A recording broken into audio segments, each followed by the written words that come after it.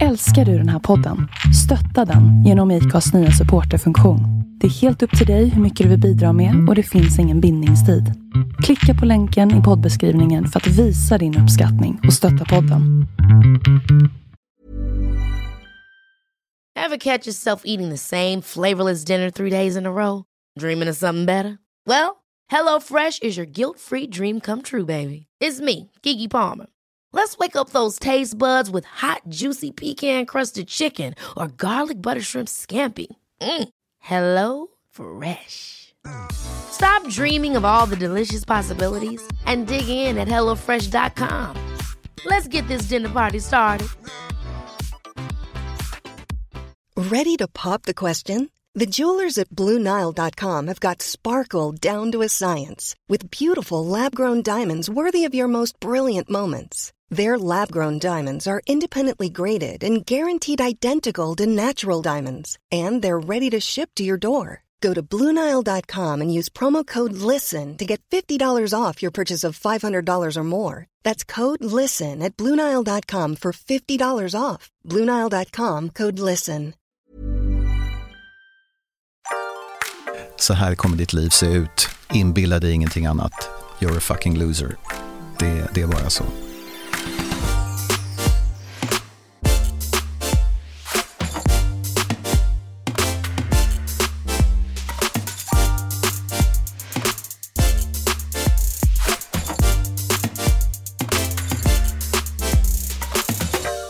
Du lyssnar på Singelrådet med mig, Emily Roslund, och det här avsnittet handlar helt och hållet om incels, det vill säga män som lever i ett ofrivilligt celibat.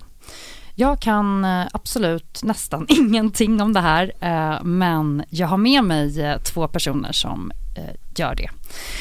Och en av dem är Stefan Krakowski. Välkommen hit. Tack så mycket. Du är psykiater, författare och skribent. Skriver just nu på en bok om incels. Det stämmer. Välkommen hit. Tack. Vi har också med oss Claes Hylander som har arbetat som konsult och utbildare i mans- och jämställdhetsfrågor i många år. Ja, hej. Hej, välkommen hit. Tack. Hur mår ni? Bra. Jättebra. Perfekt. Kul att vara här. Ja, jätteroligt. Det här är ju ett så här ämne som jag har tänkt på hur länge som helst att jag ska ta upp helt enkelt i podden.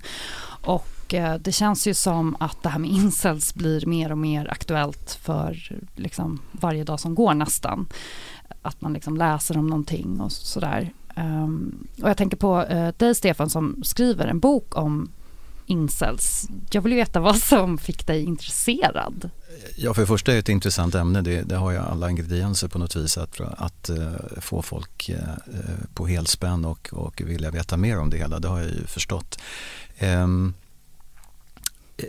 Jag har ju i mitt jobb som psykiater ibland, i och med att jag är akutläkare oftast, så träffar jag ju på ganska många patienter, och bland dem har det ibland dykt upp patienter, unga män som har vissa idéer, vissa tankar och som har varit fruktansvärt förbannade på samhället och på kvinnor och på olika andra människor och grupper i samhället.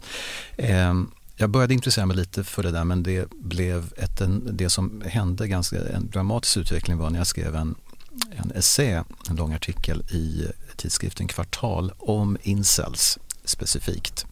Där jag beskrev det hela rent historiskt, vad som har hänt och varför det har blivit på det här viset. Och efter det så har det blivit väldigt, väldigt stor uppmärksamhet kring det hela, både från radio- och tv-intervjuer både i Sverige och utomlands. Och Claes, du har ju som sagt jobbat med maskulinitetsfrågor ett tag och har också varit med och byggt upp Män för jämställdhet. Jag tänker, vad tänkte du på första gången du fick höra talas om incels? Ja, alltså jag tänker på ett sätt så är det ju ingenting som är nytt. Man kan fundera på alltså just det här, alltså män som uttrycker kvinnohat, män som är beredda att utöva våld, Det är ju någonting, och som utövar våld också, det är ju någonting som har funnits tyvärr alldeles för länge i historien och finns fortfarande. Men naturligtvis är det någonting nytt med att det är en grupp som kommer samman i ett nätverksforum och som ger sig själva en etikett. Så min första tanke när jag hörde om det här, det var att det här är kanske ett gammalt problem som tar sig ett nytt uttryck och som kanske tar sig det uttrycket just på grund av att det finns, alltså man kan komma samman på nätet just och hitta andra som tänker likadant.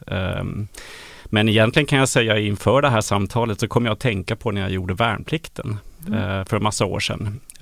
Jag kan komma ihåg redan, alltså jag hade kring mig då unga män som uttryckte en enorm bitterhet emot kvinnor.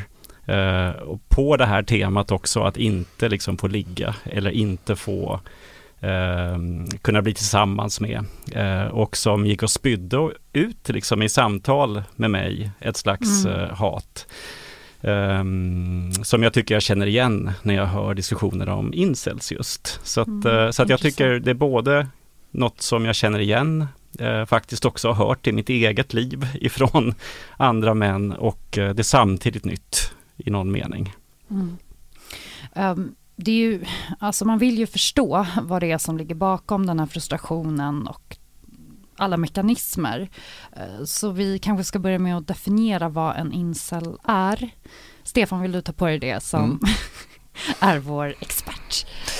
Incel är ju en förkortning på involuntary celibacy eller involuntary celibate, alltså en person som lever ett ofrivilligt celibat och som hur han än försöker inte kan knyta kärleks- och sexrelationer med kvinnor.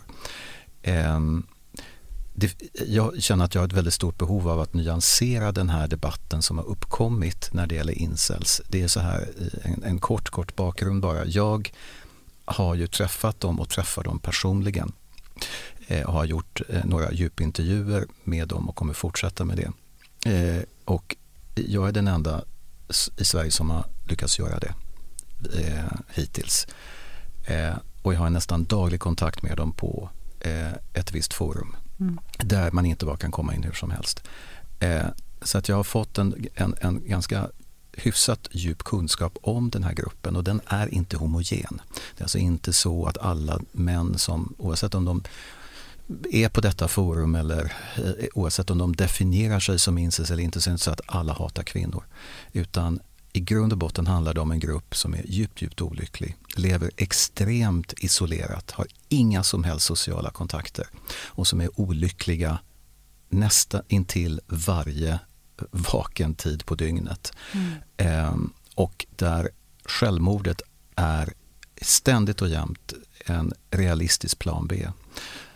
Och vi kan komma in på det lite senare hur man ska bryta det här och vad man ska göra åt det här fenomenet. Men det finns också naturligtvis ett förakt, en avsky, ett hat mot kvinnor i delar av den här rörelsen. Men den är ju ingen politisk rörelse med ett manifest etc.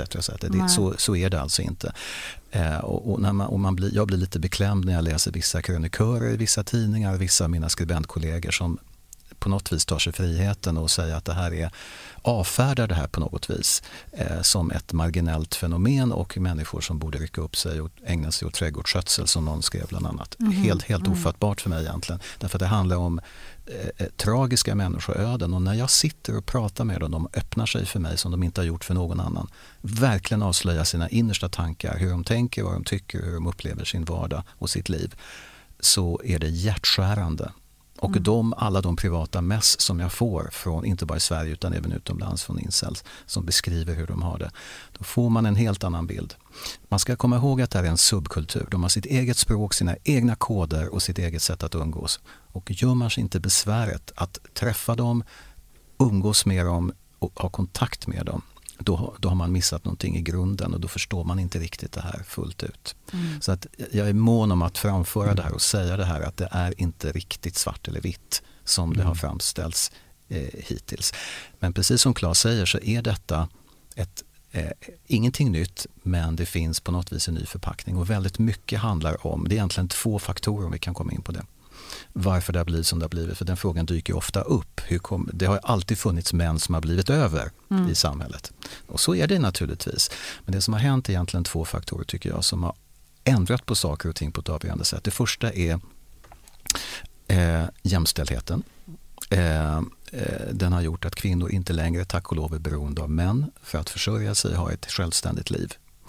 Och i takt med att kvinnor blir mer och mer välutbildade, tjänar bättre, så söker de naturligtvis en partner som kan matcha dem på den punkten. För det är ju fortfarande på det viset att man väljer utifrån de kriterierna. Och det gör att många män inte riktigt hänger med. Det går ju sämre för pojkar än flickor i skolan. Andelen som saknar gymnasiebehörighet nu är på rekordnivåer, tyvärr. Så att de som specifikt ägnar sig kring den här forskningen, kring just det här som jag nämnde, de tror att den här klyftan mellan män och kvinnor kommer vidgas mer och mer. Det kommer bli ett större och större problem. Plus det faktum att vi har ett mansöverskott i Sverige som vi inte har upplevt tidigare. Det andra faktorn är, som Claes lite var inne på, det är ju internet. Nu kan de hitta varandra på ett helt annat sätt. Det paradoxala är att de lever isolerat, men deras enda kontakt, sociala kontakt, är ju nätet. Och de här incels-sajterna som ibland kan vara väldigt toxiska, har en förgiftad atmosfär och så vidare. Men det kan också vara så att de stöttar varandra och uppmuntrar varandra också. Så det är väldigt olika det där. Och du sa här lite kort att det inte är en homogen grupp på det sättet. När man läser runt lite får man ändå en känsla av att det rör sig om primärt unga män. Stämmer det? Ja, det kan man säga. Man kan säga att en majoritet, återigen, det här är ett outforskat område. Vi vet fortfarande ganska lite om det här. Det är en sak jag vill betona. Så att, vi rör oss på helt ny mark nu egentligen. Jag kan återkomma just när det gäller forskning och så vidare. Vissa spännande saker är nämligen på gång. Inte i Sverige men i Nordamerika. Får jag hoppa in bara? Absolut. Men jag vill också nog bekräfta precis. Dels tycker jag väldigt mycket om ditt förhållningssätt. Liksom att det här är ju människor. Det är alltid så svårt tycker jag när vi utgår ifrån en etikett och det blir så här distanserande på något sätt. Men det här är ju förstås unga män, och de var nyss pojkar, nyss barn. Så att jag tycker väldigt mycket, det tycker jag vi ska inte göra dem till några monster eller odjur som är så himla lätt när man pratar om män som uttrycker hat eller utövar våld. Och sen så jag som har pysslat mycket med maskulinitet och tittat på hur liksom idéer och föreställningar om hur det är att vara en man, hur en man ska vara och hur det förmedlas socialt och sådär. Jag kan ju verkligen bekräfta detta att inom maskulinitetsforskningen så säger man att det finns liksom kopplingar emellan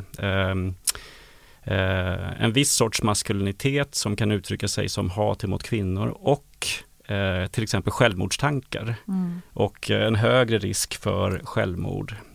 Och intressant nog, så som jag har läst mig till om incel-grupperna i USA och i Nordamerika, så finns det ju också ett manshat.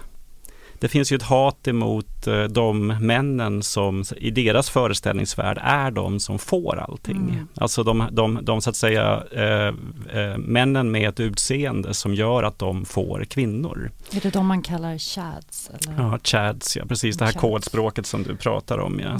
Så att på ett sätt så tycker jag så här att vi kan hålla... Det finns ju liksom en sprängkraft i att de uttrycker hat emot kvinnor och att vi har ju inte talat om det nu, men det finns ju ett par exempel på terrordåd där alltså män som identifierar sig som incels har dödat flera kvinnor.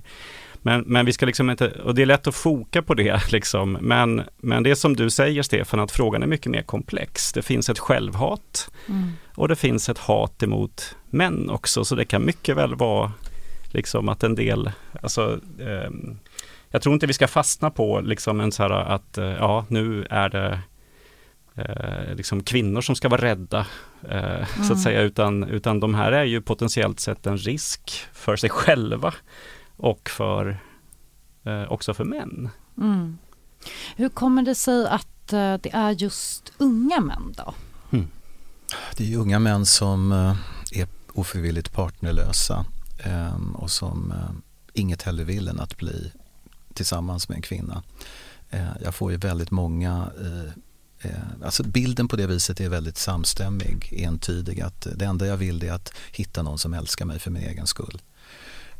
Det är ett återkommande tema egentligen, men att man också känner att man har dragit i nitlott i det här genetiska lotteriet på något vis. Man önskar att man hade blivit född, därför att i den stund man blir född så är man körd här i livet. Därför att man tillhör inte de här 5-10% som är de snygga, så att säga. I incelvärlden så handlar det väldigt mycket om att kanske 10-20% av männen har 80% av allt sex. Just vilket är en ekvation som naturligtvis inte går ihop.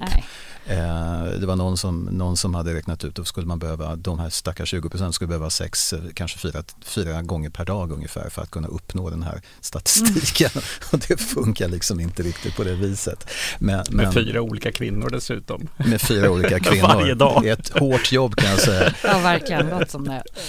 Men okej. Men får jag bara hoppa in där? Är det några homosexuella män? Precis. Homosexuella män har man, nej, nej, det är snarast ett lätt hån mot dem när det här temat kommer upp i vissa kvarter. Men, och det finns någon sorts, det lilla jag har sett egentligen av det här, det är inget stort ämne, men det finns väl en viss grupp, kanske en majoritet, som inte tycker att de hör hemma i den här kretsen, och en viss grupp som tycker att det här ska man göra till allierade på något vis, därför att man har liksom gemensamma intressen på något sätt. Men jag kan inte säga att det är en stor grupp på något vis. Nej. Etnicitet då? Etnicitet, alltså det finns en enstaka sajt som har gjort såna opinionsundersökningar ibland och ställt massa frågor om olika saker. Det är ganska intressant. Det handlar om kanske 500-600 som har svarat ungefär. Och då kommer man fram till kanske 55% är vita heterosexuella män. Det finns någon obskyr incel-sajt i Japan, men av uppenbara skäl i andra delar av världen så är det här inget problem, därför att kvinnans ställning är ju bedrövlig i väldigt många länder, om vi tänkte till exempel ta Mellanöstern och Afrika. Och i vissa länder så arrangerar man äktenskap. Så där finns det inte liksom plats för incels på det viset just, utan det här är en europeisk och nordamerikansk företeelse i stort, kan man säga. Vill du också förklara lite det här när man pratar om alltså de här koderna, alltså så här red pill, black pill. Det verkar vara olika kategorier, om jag fattat det rätt. Ja, det är mer än så. Det är mer än koder. Det är liksom i början så var jag tvungen att sitta med ett lexikon utan överdrift. Alltså hela meningar var uttryck, förkortningar som jag inte hade en aning om. Nu börjar jag komma in i det. Nu vet jag. Nu kan jag liksom kommunicera och vet precis vad du menar. Men det är ett helt annat språk. Det är inte bara koder. Det här med red pill och black pill, det är ju hämtat från filmen Matrix. Ja. You take the red pill or the blue pill.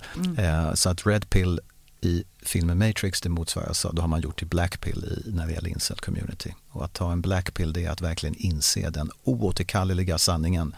Så här kommer ditt liv se ut. Inbilla dig ingenting annat. You're a fucking loser. Det är bara så. Så att det är det man menar med det.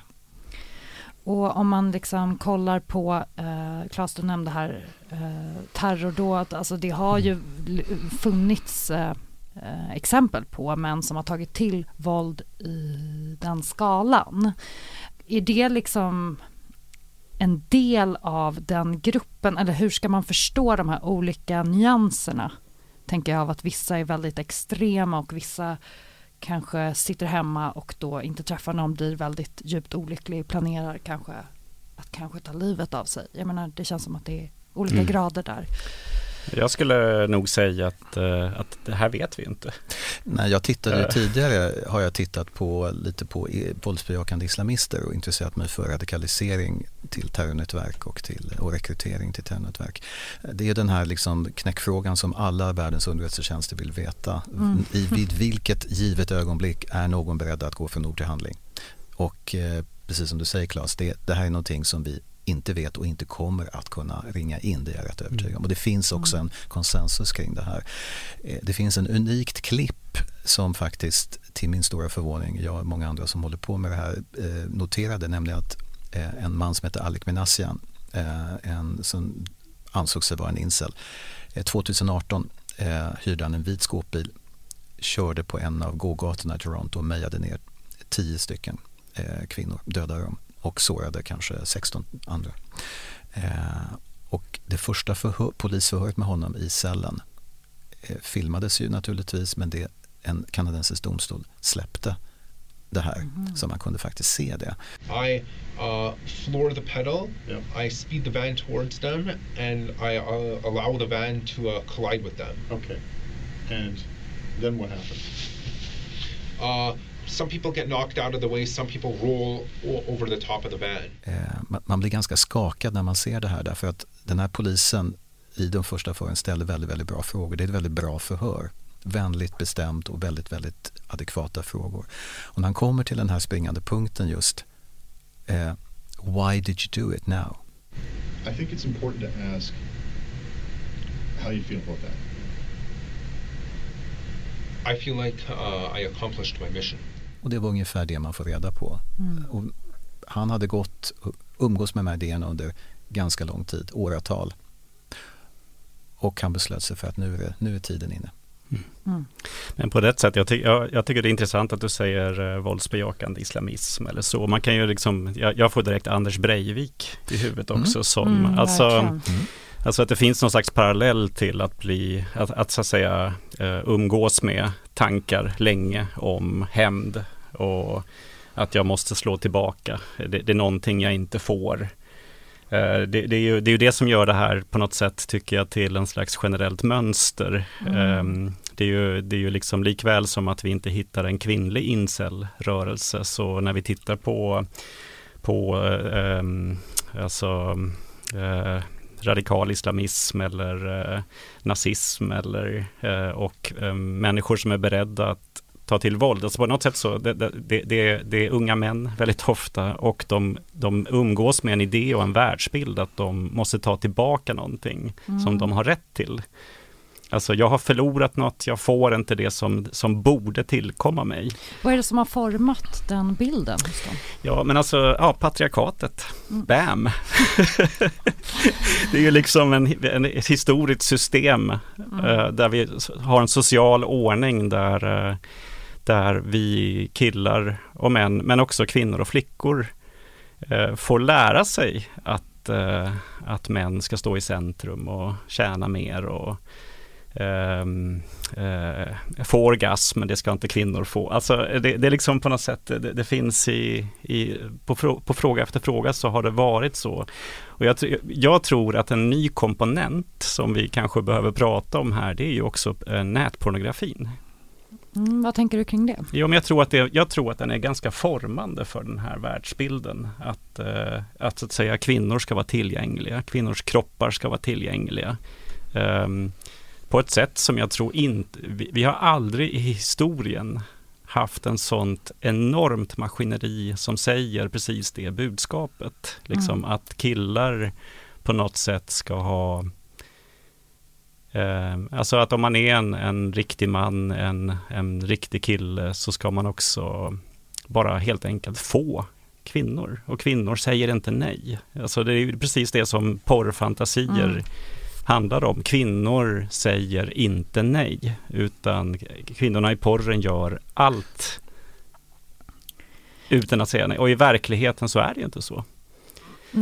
Så att jag menar lite grann så här, jag håller inte helt med de som analyserar den här frågan utifrån att så att säga jämställdheten har gjort att kvinnor blir mer och mer oberoende av män och så. Alltså att det är själva grundtråden. Jag tror att grundtråden i det här är en gammal idé just om att jag har rätt till. Och jag hörde bara häromdagen om forskare som pratade om den här frågan.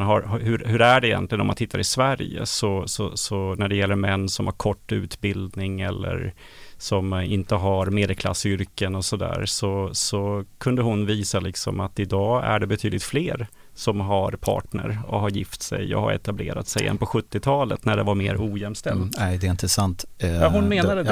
Jag vet. Hon var intervjuad i Sveriges Radios lördagsintervju. Nej, det är inte sant. Dels finns det brister i hennes i det hon säger, men det finns väldigt, väldigt bra forskning kring just det här att lågutbildade män med låg inkomst, tittar man just på 70-talet så finns det finns från Stockholms universitet finns andra väldigt seriös forskning som visar otvetydigt att jag tror på 70-talet så var ungefär 28% av de här lågutbildade män med låg inkomst som inte hade barn. Motsvarande siffra på 2010-talet var 41%, förlåt, där kom siffran, 41%.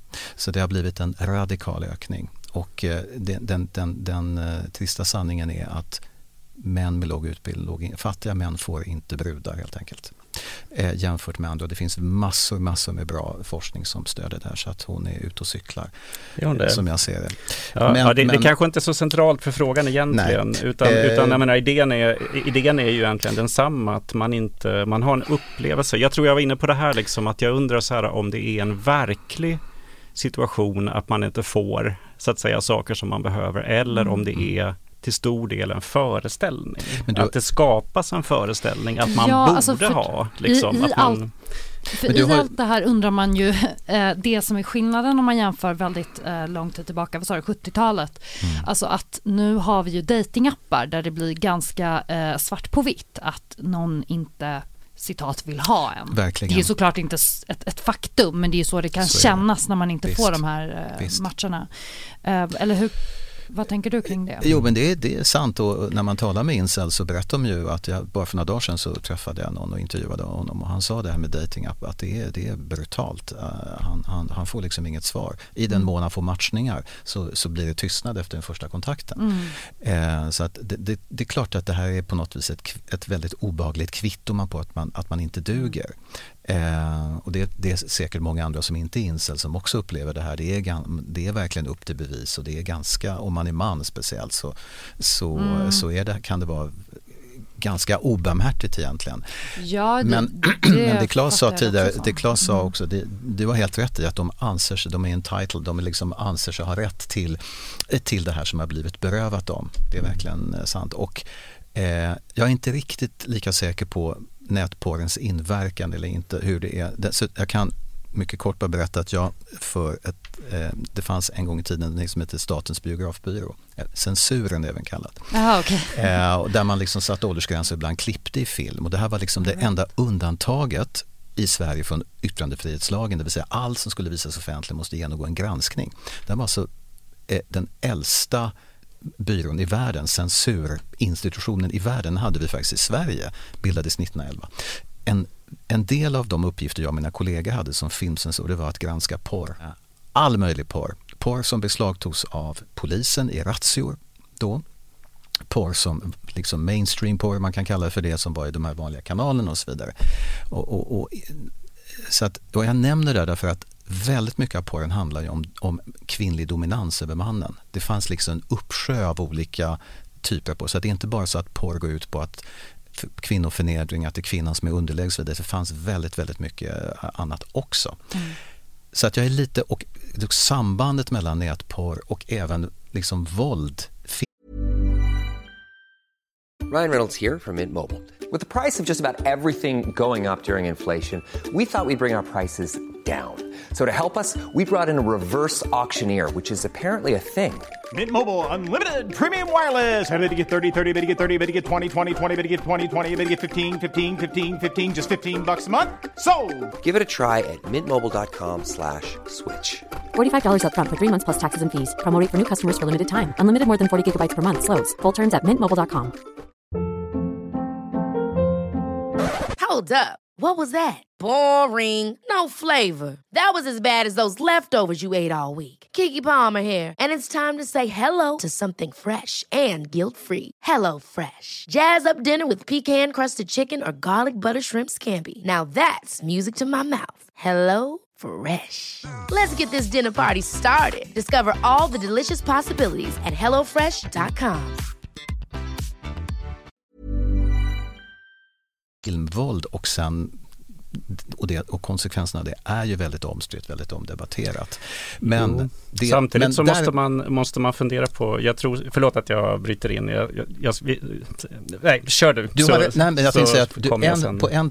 Men du har en viktig poäng när det gäller en sak, just när det gäller den här incelgruppen.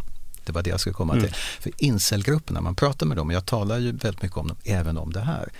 Det är mer regel än undantag att de porrsurfar. Det är en viktig del förstås, därför att de inte kommer till på annat sätt. Så att de tittar väldigt mycket på det här. Och i ett fall när någon har 0 sociala kontakter, inte träffar någon, inte ens kan närma sig en kvinna. Många av dem har inte ens, som någon sa, jag har inte ens hållit en tjej i handen. Då blir ju nätporren en ersättning. Och då tror jag att den här kan ha en förödande effekt. Därför att då har man liksom inga referenser överhuvudtaget. Så att där tror jag att du har en viktig poäng. Jag vill ändå bara säga där liksom, att jag tror att det är någonting, jag tror, om vi tänker så här, det här incels-fenomenet dyker upp nu, 2000-tal, vi har nätet,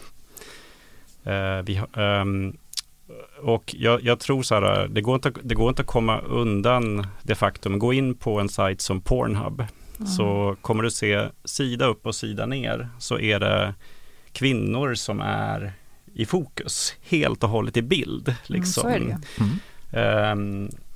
det. Det liksom, det går inte att komma undan det, liksom, att det är en slags bombmatta av bilder som, men vi vet idag att, du frågar varför det är unga män, men vi vet att barn, alltså killar som är 11-12 år börjar titta på det här materialet, och det är helt fritt tillgängligt, så det går ju inte att jämföra. När du och jag var unga så man kom inte åt det på samma sätt, och jag tror skärmtid, sitta ensamma, alltså jag tror aldrig har unga män nåtts av så mycket bilder som har som ett underliggande budskap att här är kvinnan, varsågod. Och det är liksom är precis det här, alltså fantasin om kvinnor som säger ja till precis allting. Det är ju det som är 95% av budskapet, och sen så kanske du hittar en del filmer, och letar du efter det så hittar du såklart filmer där det är kvinnor som dominerar män, men det är inte det som är mainstream-budskapet. Så att jag bara menar liksom att om vi ska fundera på var uppstår den här idén om att jag har rätt till kvinnors kroppar och att jag ska ha sex. Ja, och det jag känner var så mycket är så här, vad är grejen med sex? Varför de här männen då som upplever att de inte får det de vill ha, och varför är sexet och kvinnorna i sig så viktigt? Väldigt mycket alltså man blir förvånad över hur, när man talar med dem, att sex visst, men det påfallande ofta handlar om är närhet. Att kunna leva med någon och komma hem till någon och ha någon att vara med, helt enkelt. Det är väldigt mycket det handlar om.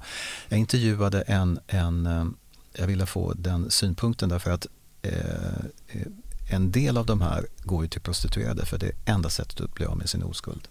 Påfallande få dock en minoritet, vilket i sig är ganska intressant egentligen, så vitt vi vet och av det som har framgått. Så att jag intervjuade en prostituerad för ett antal veckor sedan, och hon uppskattade då kanske ungefär kanske 5-10% av hennes kunder kunde klassificeras som incel. De var väl bekant med det här begreppet. Okay. Och det hon sa var ganska tankeväckande. Hon sa att alltså, påfallande ofta, och det gällde även andra så att säga vanliga kunder, så var det så att påfallande många säger här sexet var bra, men det finaste var när vi kunde ligga och mysa efteråt. Ja. Det var det som var behållningen, att kunna liksom ha en annan människa i sin närhet tätt intill. Jag vill inte på något vis förringa våldstendenserna och de här hatiska, toxiska idéerna som naturligtvis är en realitet, för det är det ju. Men de jag har träffat, de i Sverige, alla incels som jag har träffat och kommunicerar med, där är kvinnohatet, antingen finns det överhuvudtaget inte där, eller i väldigt liten omfattning. Det handlar inte om det, det handlar om en kronisk ensamhet och en längtan efter närhet egentligen. Om man nu tittar på det här igen utifrån liksom samhällets maskulinitetsnormer, så kan vi ju se liksom också då om vi tittar på män i stort liksom, så har vi ju sett så här att män har ju som regel färre nära vänner än vad kvinnor har. Och att din fråga så här, varför blir sex någonting som hamnar så, det blir som någon slags brännpunkt här. Så en teori skulle jag vilja säga är att alltså, om man tänker efter så har män liksom som lever i ett ojämställt samhälle där män ska vara tuffa, hårda, dominera, tävla, konkurrera, har väldigt få källor till närhet. Alltså till icke-sexuell närhet. Det ser, trevligt nog så ser det lite bättre ut bland unga män och pojkar idag än vad det gjorde bara för 30 år sedan. Men jag tror både du och jag kan vittna om att när vi umgås med manliga vänner eller med kvinnliga vänner så finns det väldigt lite närhet. Alltså fysisk närhet. Och min liksom fundering här är att sexet blir så enormt viktigt för att det är nästan den enda godkända kanalen för närhet för många män. Och jag tycker liksom det som du berättar här, det här har jag hört förut om torskar. Att det kan finnas män som köper sex som kanske egentligen inte, det slutar med att de har ingen, de köper inte tillgång till kroppen utan vad de vill är att sitta och prata en stund för att de känner sig så jävla ensamma. Så jag tror att det här är liksom, jag tror att den här gruppen blir någon form av lite så att säga extrem variant av manlig ensamhet som också liksom är det är sånt vi kan se liksom bli bättre för män i ett jämställt samhälle där kraven på män förändras så blir liksom blir manlig ensamhet mindre.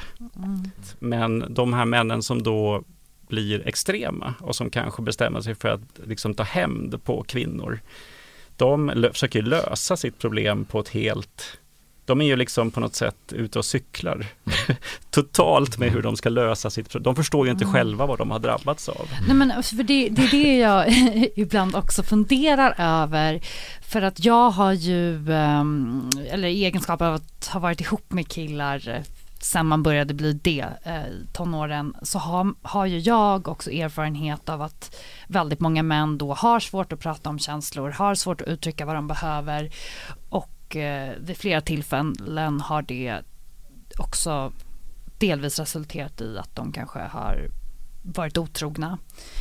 Man kan inte sätta ord exakt på vad det är som försiggår i en, men jag tänker varför, eller vad är det som gör att män generellt inte vill titta inåt riktigt, om jag kan formulera det så? Just det här som vi pratar om ibland, att man externaliserar. Alltså att man lägger, om man har problem så värjer man sig för att prata om det som, eller har svårt att uttrycka så här känner jag, så här mår jag, utan man kanske säger att det är ditt fel att jag mår dåligt, eller situationens fel. Eller, ja, alltså jag tror, min take på det är att vi tränas inte till det. Alltså jag tror att vi tyvärr är kvar där fortfarande, liksom att pojkar tränas väldigt tidigt till att konkurrera och att liksom vinna, och att att vara en framgångsrik man, det är att vara bättre än andra män. Och då är det helt enkelt att visa sig sårbar är minuspoäng i det systemet.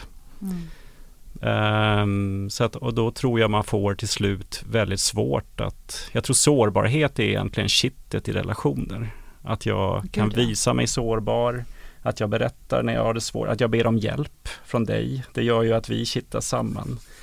Men jag tror helt enkelt att i ett ojämställt samhälle så tränas inte pojkar till precis just det, utan vi tränas till att tävla. Jag är mer inriktad på kanske att gå utifrån ett individuellt perspektiv och kanske inte fastna så mycket med att tjejer är så, killar är så. Jag tror att det kan vara lite endimensionellt ibland att tala i de termerna. Ja, självklart, det är ju flera saker som spelar in. Jag kom från en familj där man verkligen visade sina känslor för mycket ibland. Kanske. Så kan det också vara. Så att det var hälften kunde vara nog. Men även med mina manliga kompisar så är det verkligen inga problem. Vi är väldigt öppna och sådär. Så att det där är säkert ganska olika egentligen. Men jag tror att i ett samhälleligt perspektiv så tror jag att vi måste göra någonting åt pojkarnas ofördelaktiga situation i skolan. Där måste någonting hända, annars så håller det på att gå åt helvete totalt faktiskt. Men vad som är ganska läckert där skulle jag vilja säga är att där finns det ju då, alltså det finns ju forskning som motsäger det här, att det skulle handla om att pojkar behöver något annat i skolan än vad flickor gör. Där man har visat snarare att om man hjälper pojkar att bryta de här traditionella maskulinitetsnormerna så presterar pojkarna lika bra som flickorna. Och det talar egentligen för mera liksom det här som du är inne på. Vi behöver inte prata om att pojkar är si eller flickor är så, utan att individer behöver trygghet för att kunna prestera bra i skolan och så. Och då är ju ensamhet en av de värsta sakerna man kan ha. Så att jag har sett jättespännande studier just på det här liksom hur pojkars tävlande mot varandra, speciellt upp till 9:an, är ju på något sätt den här hierarkin som bildas i pojkgruppen. Det är det som gör att en del pojkar presterar sämre. Det är inte liksom att pojkar skulle behöva något. Alltså vad de pojkarna behöver hjälp med, det är att bryta de här hierarkierna. Du skulle få rejält mothugg mot vissa både forskare och debattörerna i Jajamän, jag vet. Sen så saknas det väl inte konkurrens bland tjejer också, ska Gud veta. Det är ju som tar sitt annat uttryck. Ett annat uttryck, men den finns ju verkligen där. Ja. Intressant. Ja, nej, men det görs ju mycket studier och forskning på det här, och sen beroende på liksom vilka länder, kulturer man kollar i, så kommer det ju ta sig... Ja, det kommer ju se lite olika ut sådär vad man har kommit fram till.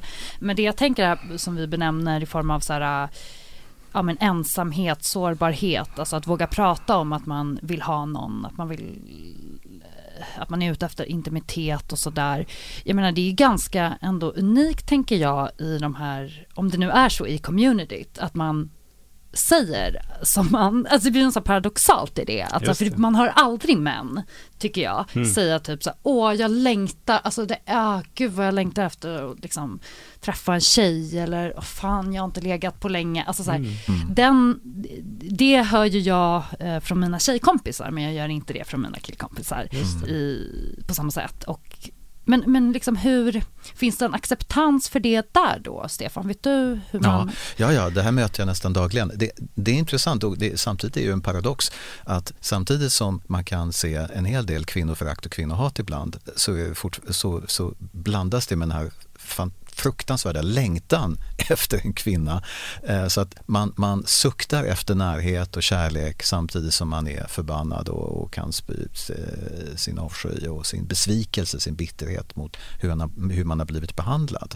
Och vissa blir väldigt, väldigt illa behandlade. Många har blivit mobbade i skolan från första början. Och sen i high school, om det är USA vi talar om, och sen om man pluggar vidare på universitetet, och sen på arbetsplatsen, jag vet inte hur många gånger de här historierna återkommer, att idag försökte jag få min kvinnliga kollega om hon ville hänga med, ta en fika med mig. Och hon tittade inte ens på mig, bara vände ryggen mot mig som hon brukar göra. Så att de här människorna, de finns formellt i en social gemenskap, men de är helt isolerade även på arbetsplatsen eller på universitetskursen. Ja, alltså det jag tänker på bara spontant är ju, det är ju såklart jättetråkigt att ingen vill ta en fika med en. Samtidigt som för jag har tjejkompisar, jag har några i min ålder som fortfarande inte har haft sex. Och det är jättejobbigt, uttrycker de. Eller inte haft liksom en partner, eller kanske bara haft no one night stands och sådär. Men jag tänker att där är det ju mer att man kanske går in då återigen i sig själv och bara, vad gör jag för fel? Är jag för ful? Är jag för tjock? Är jag jättejobbig att prata med? Eller, nu ska inte vi komma på en lösning på det här problemet idag, men jag menar alltså att män får hitta hitta och lära sig nya sätt att förhålla sig till sina känslor? Eller vad ska man göra? Jag kan bara kommentera. Jag vill bara hoppa in där och säga att jag tror möjligtvis den här paradoxen att liksom de här incelsmännen, du var inne på det, att de uttrycker sårbarhet genom att prata med varandra och säga att det är för jävligt. Jag tror att det viss mån kanske beror det på att de också, alltså att nätet ibland skänker en slags trygghet. Man sitter bakom en skärm och chattar och sådär. Så att det blir helt enkelt tryggare, men det kanske skulle vara mycket svårare för dem att säga det ansikte mot ansikte. Kanske med undantag när man möter någon som visar empati och medkänsla och inte dömer dem. så att det är ju en sak. Liksom att, så absolut, så är det, och jag får kvitto på det också. Det är ganska rörande. Den som jag intervjuade senast, dagen efter kom ett mejl där han skriver: tack för att jag fick prata ut om det kändes skönt. Och det går rätt in i mitt hjärta naturligtvis, för då vet jag att jag liksom har kunnat göra någon nytta. Inte bara att han var generös nog att träffa mig, modig nog att träffa mig i verkligheten och verkligen svara på mina frågor. När det gäller jag tänkte på kvinnliga, för den här frågan dyker ofta upp och det är säkert lyssnare som undrar, finns det inga kvinnliga incels då? Det är en ganska vanlig fråga. Det var väl en kvinna som myntade begreppet incel? Ja, exakt. På 90-talet. Det är helt riktigt. Svaret är, det finns kvinnor som definierar sig som incels.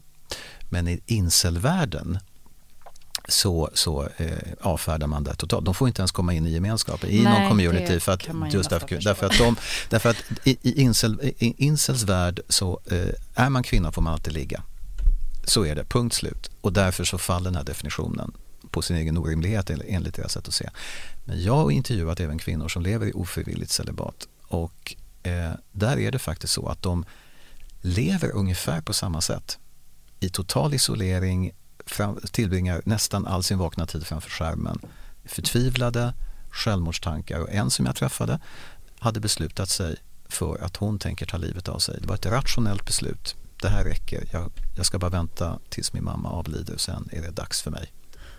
Men det som saknas hos de här kvinnorna som lever i ofrivilligt celibat, det är att de hatar ju inte samhället. De lägger inte skulden på en viss grupp, på män eller andra, utan de lägger ofta skulden på sig själva istället. Just det.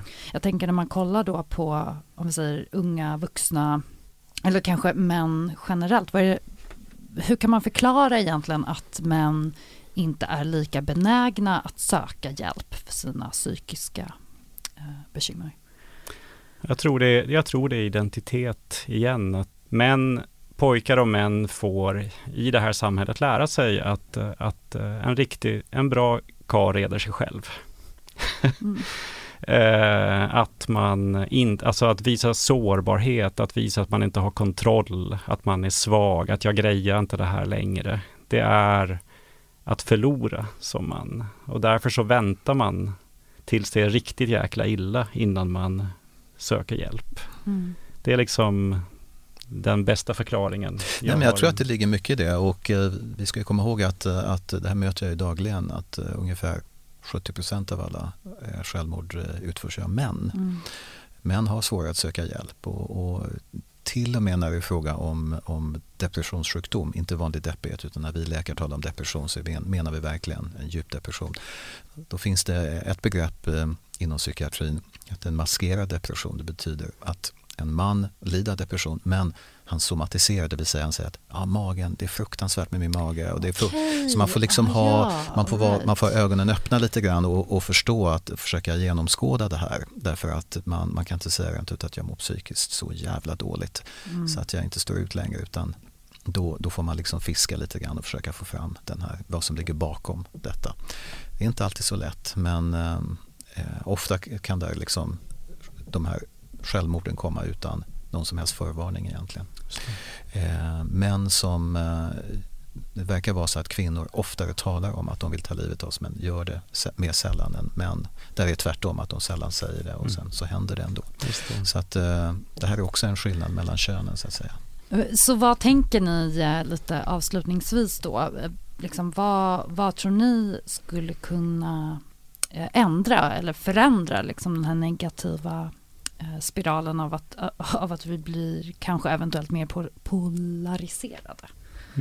När det gäller just incel-fenomenet, om man ska ta det är en fråga som jag ofta får i olika intervjuer, att vad ska man göra åt det här? Och jag brukar alltid säga att när vi talar om den så att säga farliga delen, den potentiellt farliga delen av incel-rörelsen, där det verkligen finns ett potentiellt hot och så vidare, där har ju Säpo en jätteviktig uppgift. Och jag vet att Säpo nu har fått upp ögonen för det här och att de också har koll på den här delvis extrema scenen, precis som de har när det gäller våldsbejakande islamister eller högerextrema så att säga. Det är en viktig del. En annan viktig del är att man måste bryta den här isoleringen lite grann som du var inne på. Och där har vänner och familj en viktig uppgift. För man ska komma ihåg också att nästan alltid, och här gäller faktiskt oberoende om vi talar om ensamvargar som begår terrorattentat med islamistisk våldsbejakande bakgrund eller incels. Nu senast moskéattentatet utanför Oslo som hände för ett tag sedan. De postar ju alltid saker på nätet, på sajter innan de gör det här. Oavsett om vi talar om Breivik eller om vi talar om andra så finns det manifest och det finns saker och ting som manifesteras innan. Det är svårt, det är en svår uppgift för Säpo att hålla koll på de här individerna. Därför att ensamvargar, det vill säga folk som radikaliseras framför nätet i sin ensamhet, de flyger ofta under radarn jämfört med de som tillhör celler eller terrororganisationer. Så det är viktigt. Så det finns ledtrådar. Inom psykiatrin, jätteviktig uppgift. En hög andel av incels vet vi har det finns en överrepresentation av psykiska diagnoser, psykiatriska diagnoser, autism, framförallt Asperger. Okay. Många, hög andel. Där har vi en viktig uppgift att vara medvetna om problemet och att bryta isoleringen och ge de här männen hjälp. För vissa av de här är den enda kontakt de har med en psykiatrisk öppenvårdsmottagning där de har regelbunden kontakt. Så det är jätteviktigt. Det skulle jag säga när det gäller incelsfenomenet. Jag har ju fått under åren som jag haft den här podden så har jag ibland fått meddelanden från män, straighta män då, som inte hittar en tjej. Vissa som fortfarande är oskulder i vuxen ålder, men också män som bara inte känner att så här, de har flyt överhuvudtaget, och undrar ju såklart massa saker kring hur de kan bryta det mönstret. Men jag tänker, vad kan man, om man lyssnar på det här avsnittet och är en man som känner igen sig i just det här med ensamheten och avsaknaden av intimitet, vad kan man göra själv? Ja, det är intressant. Det är ju på något sätt som att problemet är ensamhet. Och då sitter man ju med alltså som en jättehög tröskel kring sig. Men och liksom det som är lösningen är ju att börja prata med någon. Det är ju att, och där skulle jag nog vilja uppmana till att våga. För jag tror att det där handlar om, alltså jag kan tänka mig att det kan vara så för en del av de här männen att man har så många negativa erfarenheter av att det inte har blivit bra i sociala kontakter. Så att det handlar om att våga och börja med något litet. Men om man är för rädd för att ta så att säga en privat kontakt med en killkompis eller en förälder eller en syskon eller en kollega, så kan man kanske börja med de här samtalsjourerna som finns ändå. Alltså, det finns ju massor med sådana här jourhavande medmänniska. Det finns massor med, alltså kyrkan har möjligheter. Det finns chattjourer på nätet. Det finns en som Män för jämställdhet driver som heter killfrågor.se, och där kan man ju chatta om man tycker att det är för läskigt att ringa eller prata. Liksom. Så att det finns massor med utsträckta händer som man skulle kunna testa och ta emot och bara börja i det lilla och känna efter hur det känns liksom att bryta isoleringen. Och att välja kanske att göra det liksom inte i incelforumet på nätet, för där kommer man bara bli bekräftad i sin hopplöshet och bitterhet och så, utan gå någonstans där man blir bekräftad som människa istället. Jättebra så. Tips. Och sen tycker jag väl så här, jag skulle ju så oerhört gärna vilja se mer av det som du gör, Stefan. Att vården egentligen proaktivt går, alltså vad du gör är ju fantastiskt. Du söker ju upp dem istället för att sitta och vänta på att de ska komma till en mottagning.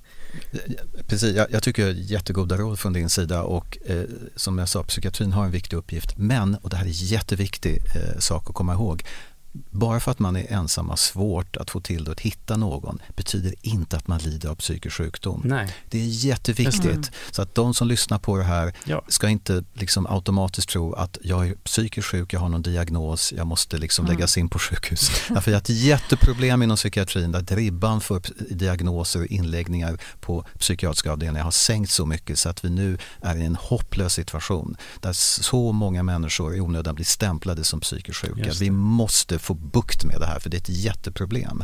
Men speciellt om anhöriga föräldrar kanske har märkt att min son isolerar sig, han har inga vänner, han mår dåligt. Då ska man söka hjälp inom vården hos husläkaren eller inom psykiatrin. Och då kan det räcka med ett besök och så får man goda råd om man ska gå vidare där eller om man hänvisas någon annanstans. Men det är viktigt att komma ihåg att bara därför att man har hamnat i en sån här situation i livet behöver inte betyda att man är psykiskt sjuk eller att man är onormal på något sätt. Det är jätteviktigt att komma ihåg. En ganska vanlig sak som man kan höra då är ju att det här svaret har jag i alla fall fått några gånger när jag har försökt slussa in män att ta tag i sina problem. Men just så här, jag behöver inte det. Nej, det behövs inte. Just det.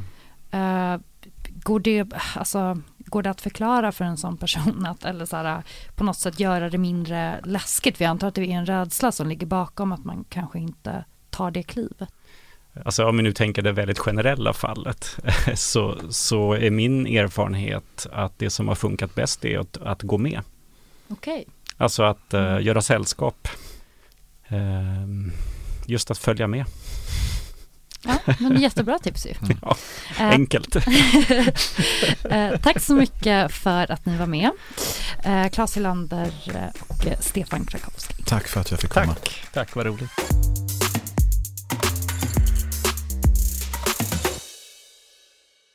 Den här podcasten är producerad av Perfect Day Media.